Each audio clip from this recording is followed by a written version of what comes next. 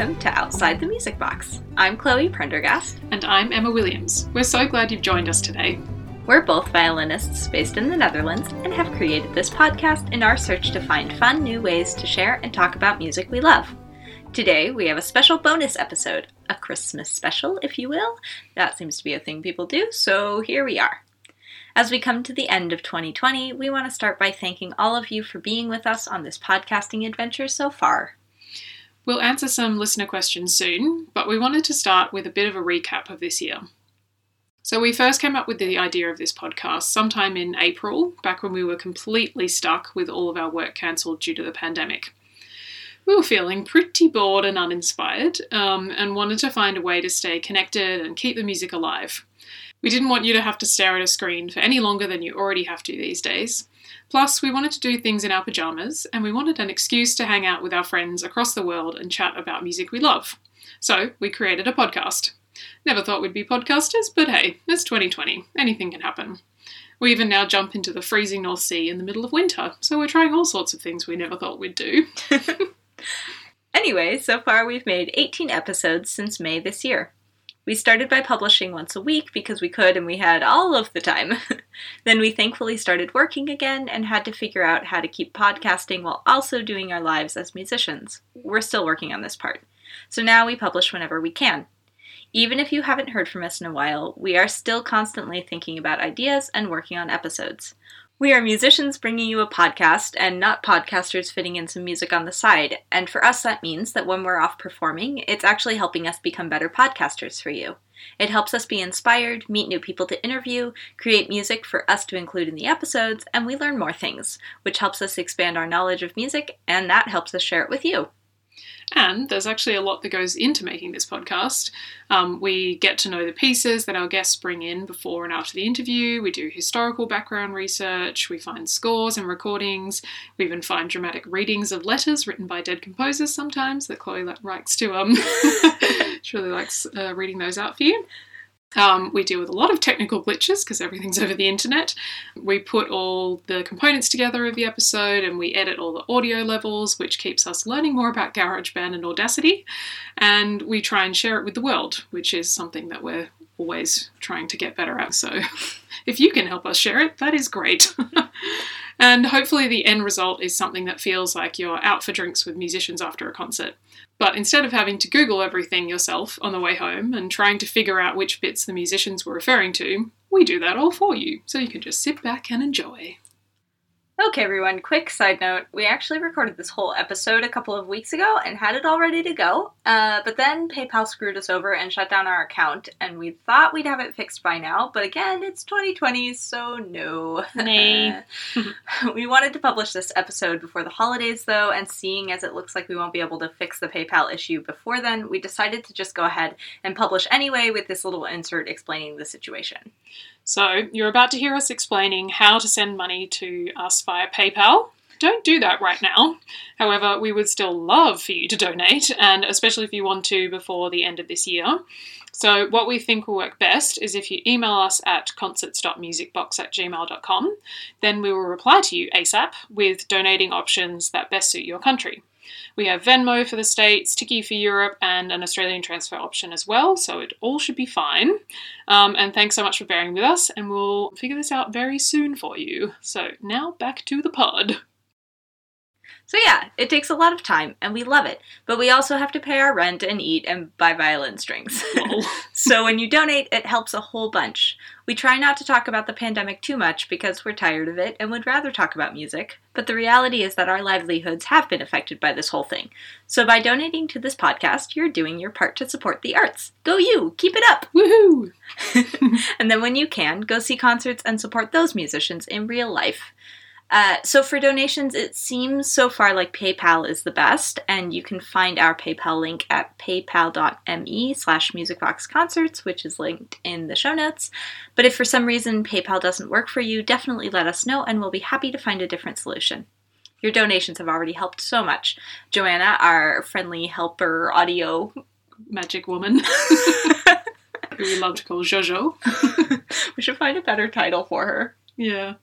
Magic Jojo. Magic Jojo. That's Anyway, she was able to purchase a new and very much needed viola da gamba string just before a concert with her last portion of the donations. So look, go you, you're literally helping create music. Yay! Yay! Alrighty, let's have a look at some of the questions people have sent in.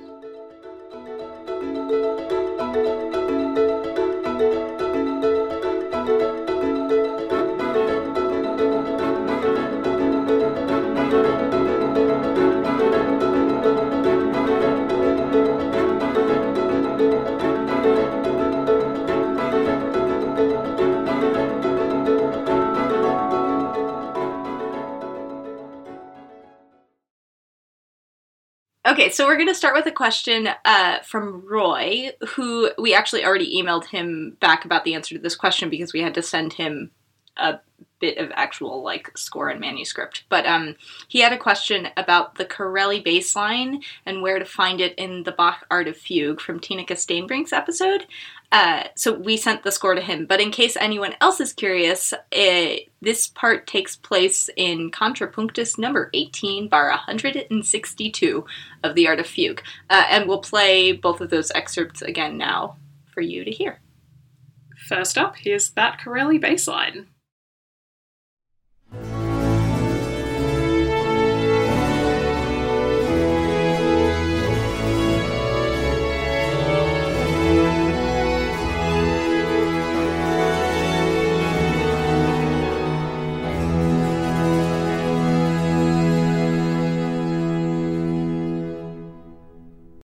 And now, here's the bit in the Art of Fugue.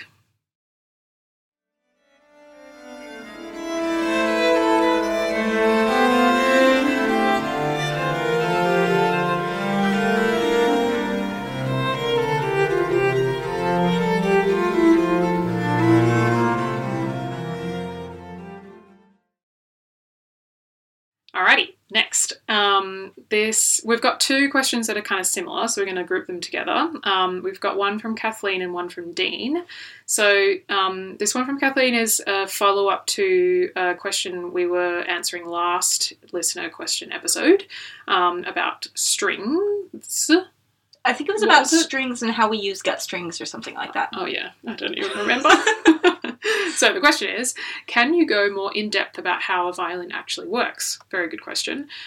Because, we don't even really know, but it is to do with physics. So basically, a violin is a wooden box that creates resonance. So we have a bow in our right hand that is made out of horsetail hair and wood, which we then put rosin, so as in the sap from a tree, onto the hair of the bow, and that creates friction when we then put the bow on the string and pull it across the string. And then this friction makes the string vibrate, and then that makes the wooden box resonate, and that creates the music.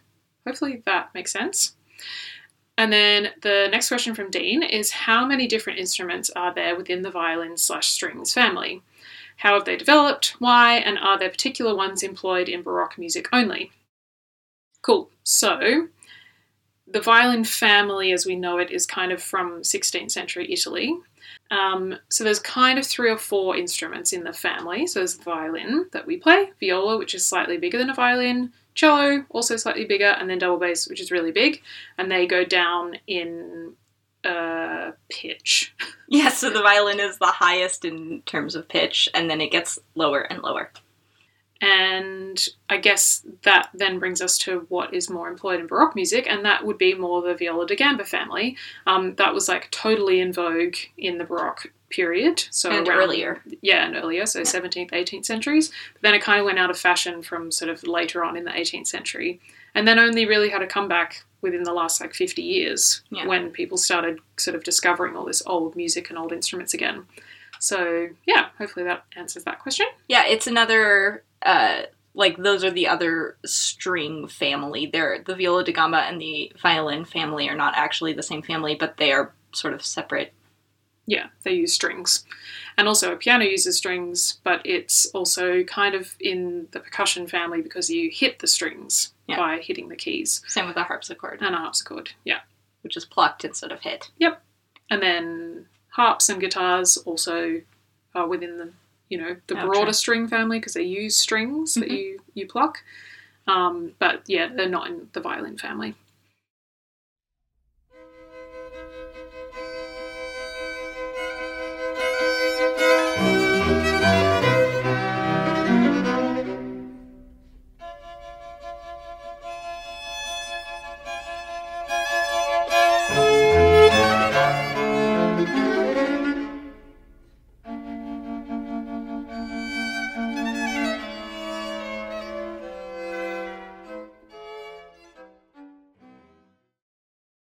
Okay, so our next question comes from Joellen. She says, how or do you use imagery in the preparation or performance of a piece? Do images, memories come up for you as you play? And this is sort of also related to a question that Lindsay sent. And he said, your new venture sounds great, and getting into the skin of a musician, be it the performer or composer, is fascinating. So the state of mind when performing, what goes on up there? Perhaps nothing is the goal? So yeah, in preparation for concerts, while we're rehearsing, we do use imagery often, like of either emotions or scenarios. Like we'll say like, a flower field on a summer morning with a bit of dew on the grass and a slight breeze in the air will be like the scenario for a piece that we've decided. Basically, if it's as detailed as possible. Yeah. That's good. And it could also just be like a colour. Yeah. Like, this bit is red and fiery, or, blue and tranquil. Or it could be some sort of emotion, and then we create images around that emotion. Mm-hmm. And then we often, draw or write reminders on our scores that give us little kind of quick reminders of those images when we're playing the pieces. So yep. We'll either put a word, or we'll draw a sun or a love heart above the music, and that kind of helps us remember quickly in the moment. Yeah. I was, with my quartet, we were playing a piece that we decided part of it was little bunnies hopping around, and so then the other violinist in my quartet, Anna, who was on this podcast in episode 3, she drew little bunnies in all of our parts, so that when we got to that part, we would all see our little bunnies. Oh my god. Yep, musicians are super cool. Anyway, so that's while we're rehearsing, we'll talk about that, and those sort of help trigger our brains. But while we're performing, hopefully our state of mind is in what we call flow. We sort of talked about it last listener question episode, that you want to achieve a gentle and versatile focus that's sort of energized but also relaxed. Yeah, and we also talked about this in Rachel Beasley's episode, and she does heaps of work on flow, and we'll put some links in the show notes to that. She's got lots of great resources for anyone. It's really useful for people in the creative and performing arts, but actually learning about getting into a state of flow is just great for anyone that wants to be productive or creative in any field. So definitely recommend checking that out. Alrighty, next is from Rosie, and she says, have you and Chloe played Baroque music with a dance performance? Does it change the way it's presented?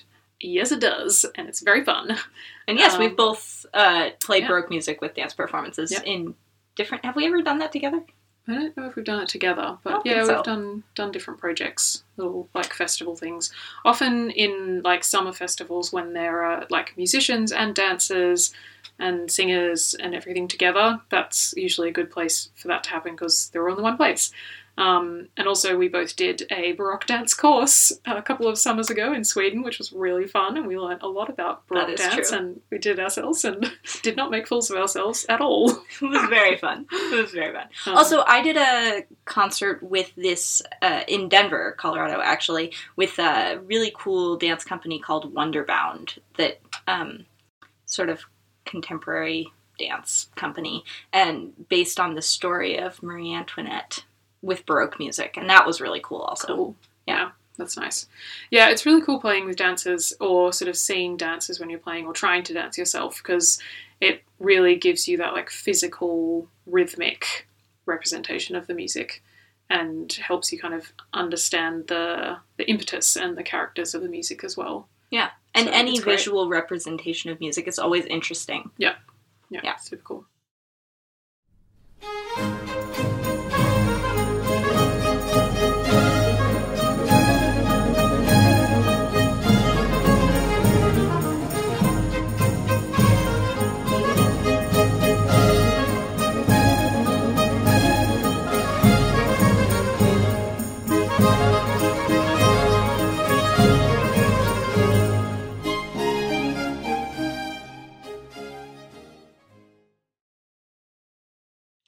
Okay, cool. Next, Andrew wants to know, what is your favorite or least favorite key in which to play, or is it not an issue? It definitely is an issue. We will start with that. Yeah. Yes. And we'll also start by defining what a key is.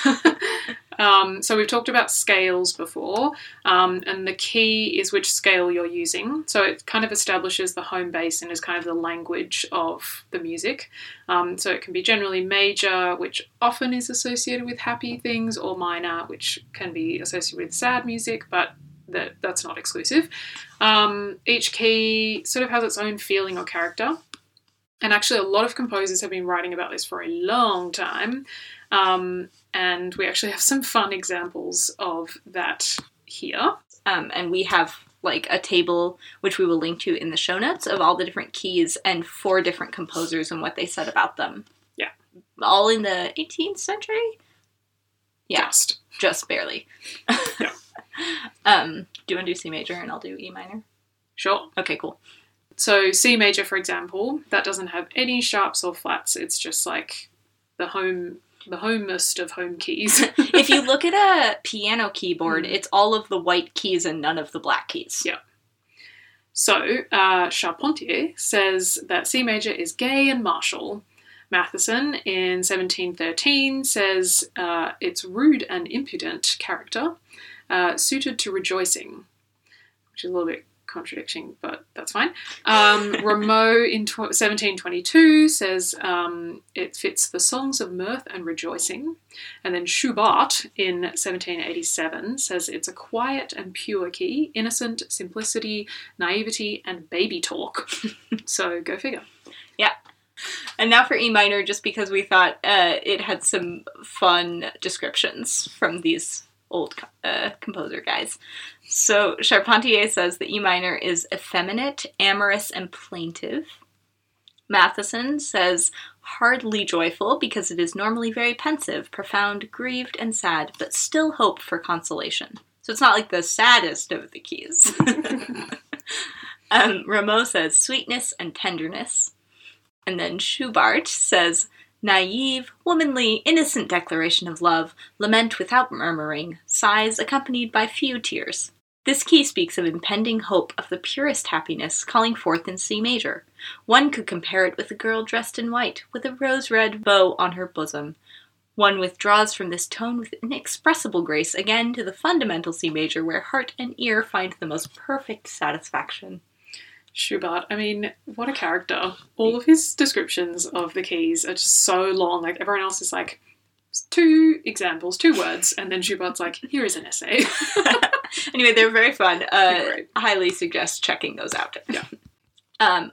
For our favorites, so different keys resonate differently on different instruments. So, for instance, on a violin, A major and D major are very open and resonant and fun to play in because they utilize all these open strings. So there's like a lot of ringing. Because of physics. Because of physics, yes. Yes.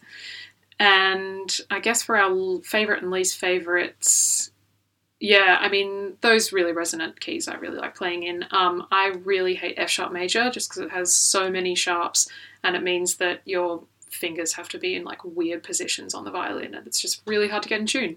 Mm-hmm. So yuck. True. Also, yes, very yuck. I think my least favorite is maybe like E flat minor. If I can't use any open strings, also playing C flats, anything that has me playing C flats or those darned C flats. just not into it. Anyway, yeah, so anything that's like really hard to play and doesn't have as much resonance on the instrument. Yeah. But then you can also like use that difficulty and challenge to then create a certain character in the music, which is kind of interesting. So like they are a least favourite, but they can be very useful because it can then create this kind of like anguish and torment in the music if you want it. So yeah, the key really does go with the piece, and the key that the piece is written in informs something about the character of the piece. Yeah.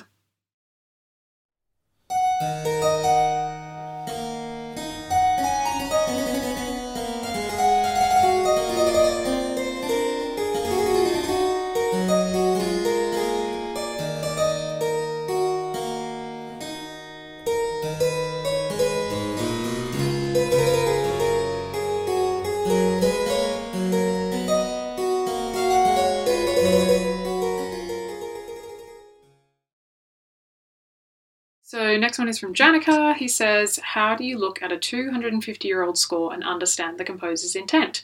Does it matter, or should you just play it how you want? That is a big question, and it's basically what we spend all of our time thinking about, so thanks.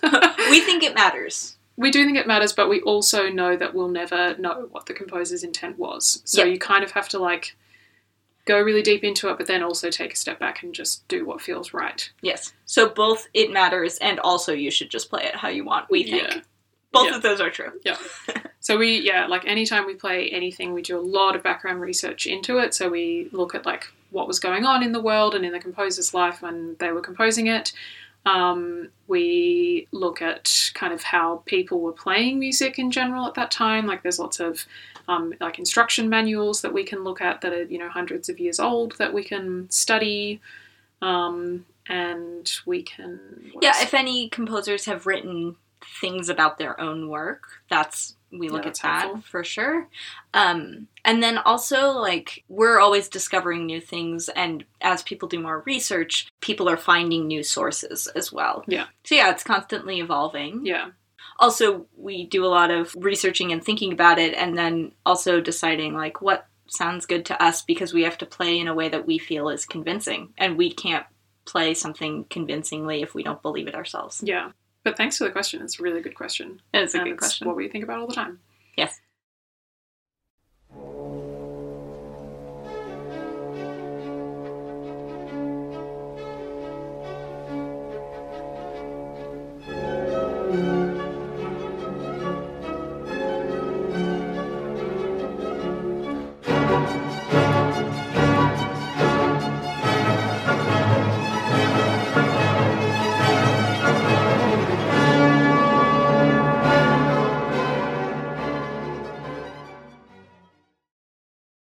We next have a question from Chelsea. She wants to know, how do people putting together groups know who is good?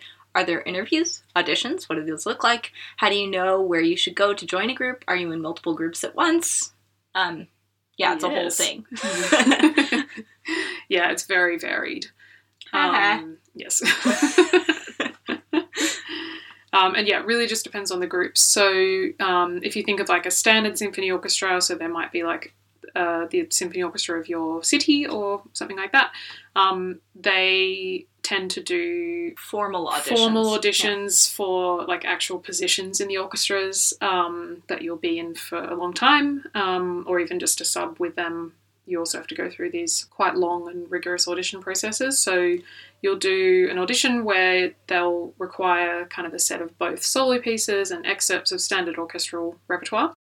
And then sometimes there's some sight reading, so, like, playing a piece that you've never seen before in the moment, which is always very scary, or playing chamber music with people you don't know from that group. Like, usually these are in multiple rounds also, so there will be a first round, which is often behind a screen so that the audition panel can't see who you are. It's supposed to remove bias. Yeah. Doesn't always work, but yep. That's the idea of it.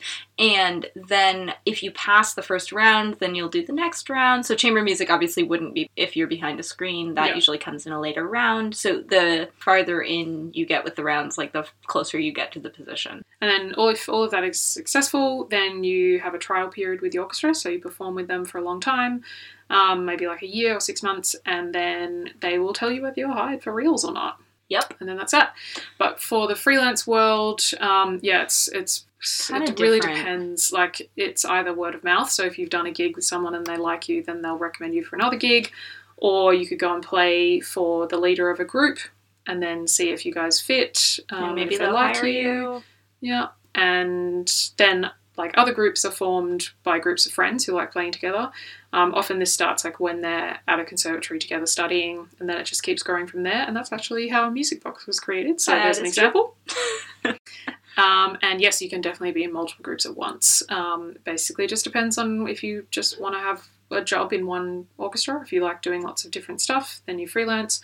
Or if you need to, like, perform in lots of different groups to get enough money to live, that's also another deciding factor. Which is, like, often true. Often you don't actually have the luxury of... I mean, is it a luxury? Some people would think it's a luxury to be in just one group. Yeah. I actually really like doing lots of things. Yeah, I like playing in lots of groups. So, it's just personal taste. Yeah. Totally. Yeah. And it's also, I mean, there's a lot of, like, you never knowing sometimes exactly why you've gotten a gig or not, Yeah, or for why sure. you've been hired. And then sometimes you get hired and play with a group once, and then they don't ask you again, and you have no idea why that is. Yeah, or you fit with one group, and then that works, and you're like, great. Yeah, it's as much about personalities fitting together as it is about actual, like, technical skill or anything, because, you know, it's basically just teamwork. You need to make sure that the team's going to work together. And it is sort of like both sides, that the group has to feel like you fit in, and you have to also feel like you want to be in that group. It has to go both ways. Yeah. Yeah, for sure.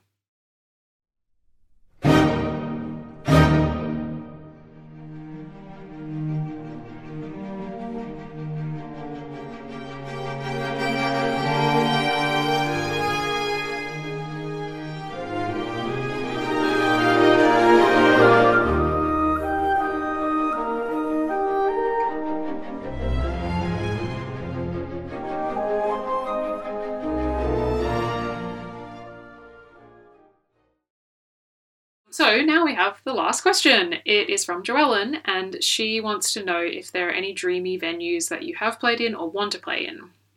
Yes. I think you've sung / played in more, like, fancy halls than I thankfully grew up singing in some fancy children's choirs, and so I spent a lot of time touring around the world and singing in really cool places, which I feel so lucky. Like, I sang in the Royal Albert Hall when I was 15. I've also been playing in the Sydney Opera House and singing there since I was, like, 11. Also, nice. Shout out to Melbourne. The Melbourne Recital Centre is, like, so amazing to play and sing in, and I'm not just biased. Every person who comes and tours there from all around the world says it's great, so that's really fun. And I sang Bach in the Leipzig Bach Church in Leipzig. That was great. But yeah, we've both also played in, like, quite a lot of places in the Netherlands, which is really nice. We both like...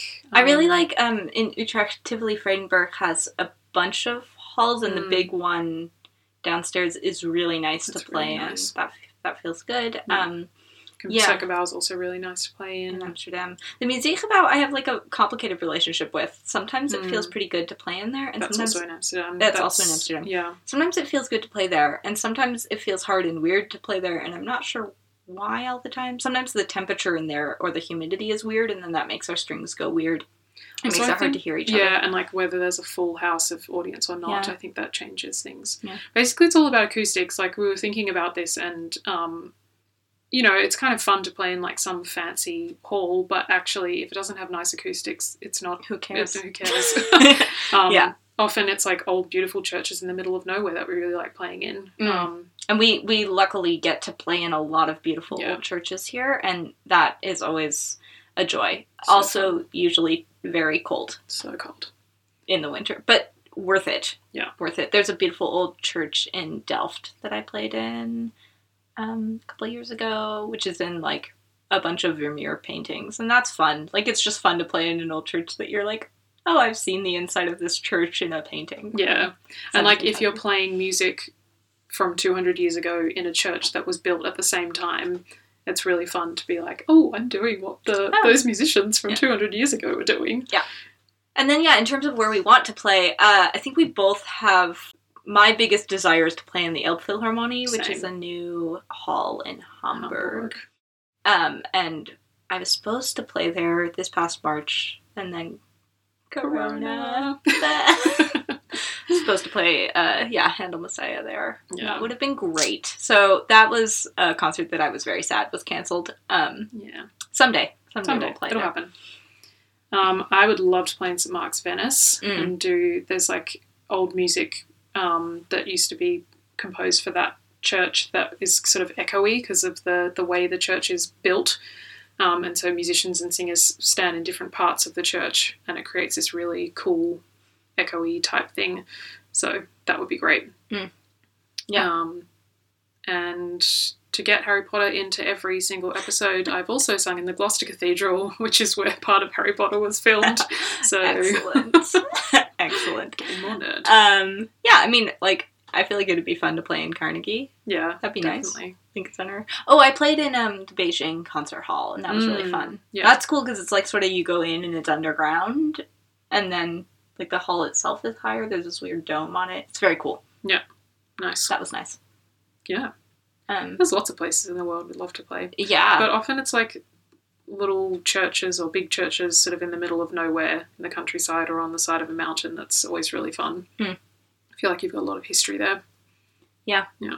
And really just anywhere where it feels nice to play and you have audience. Like, I'm actually not that picky about venue. I just want a live audience. Yeah.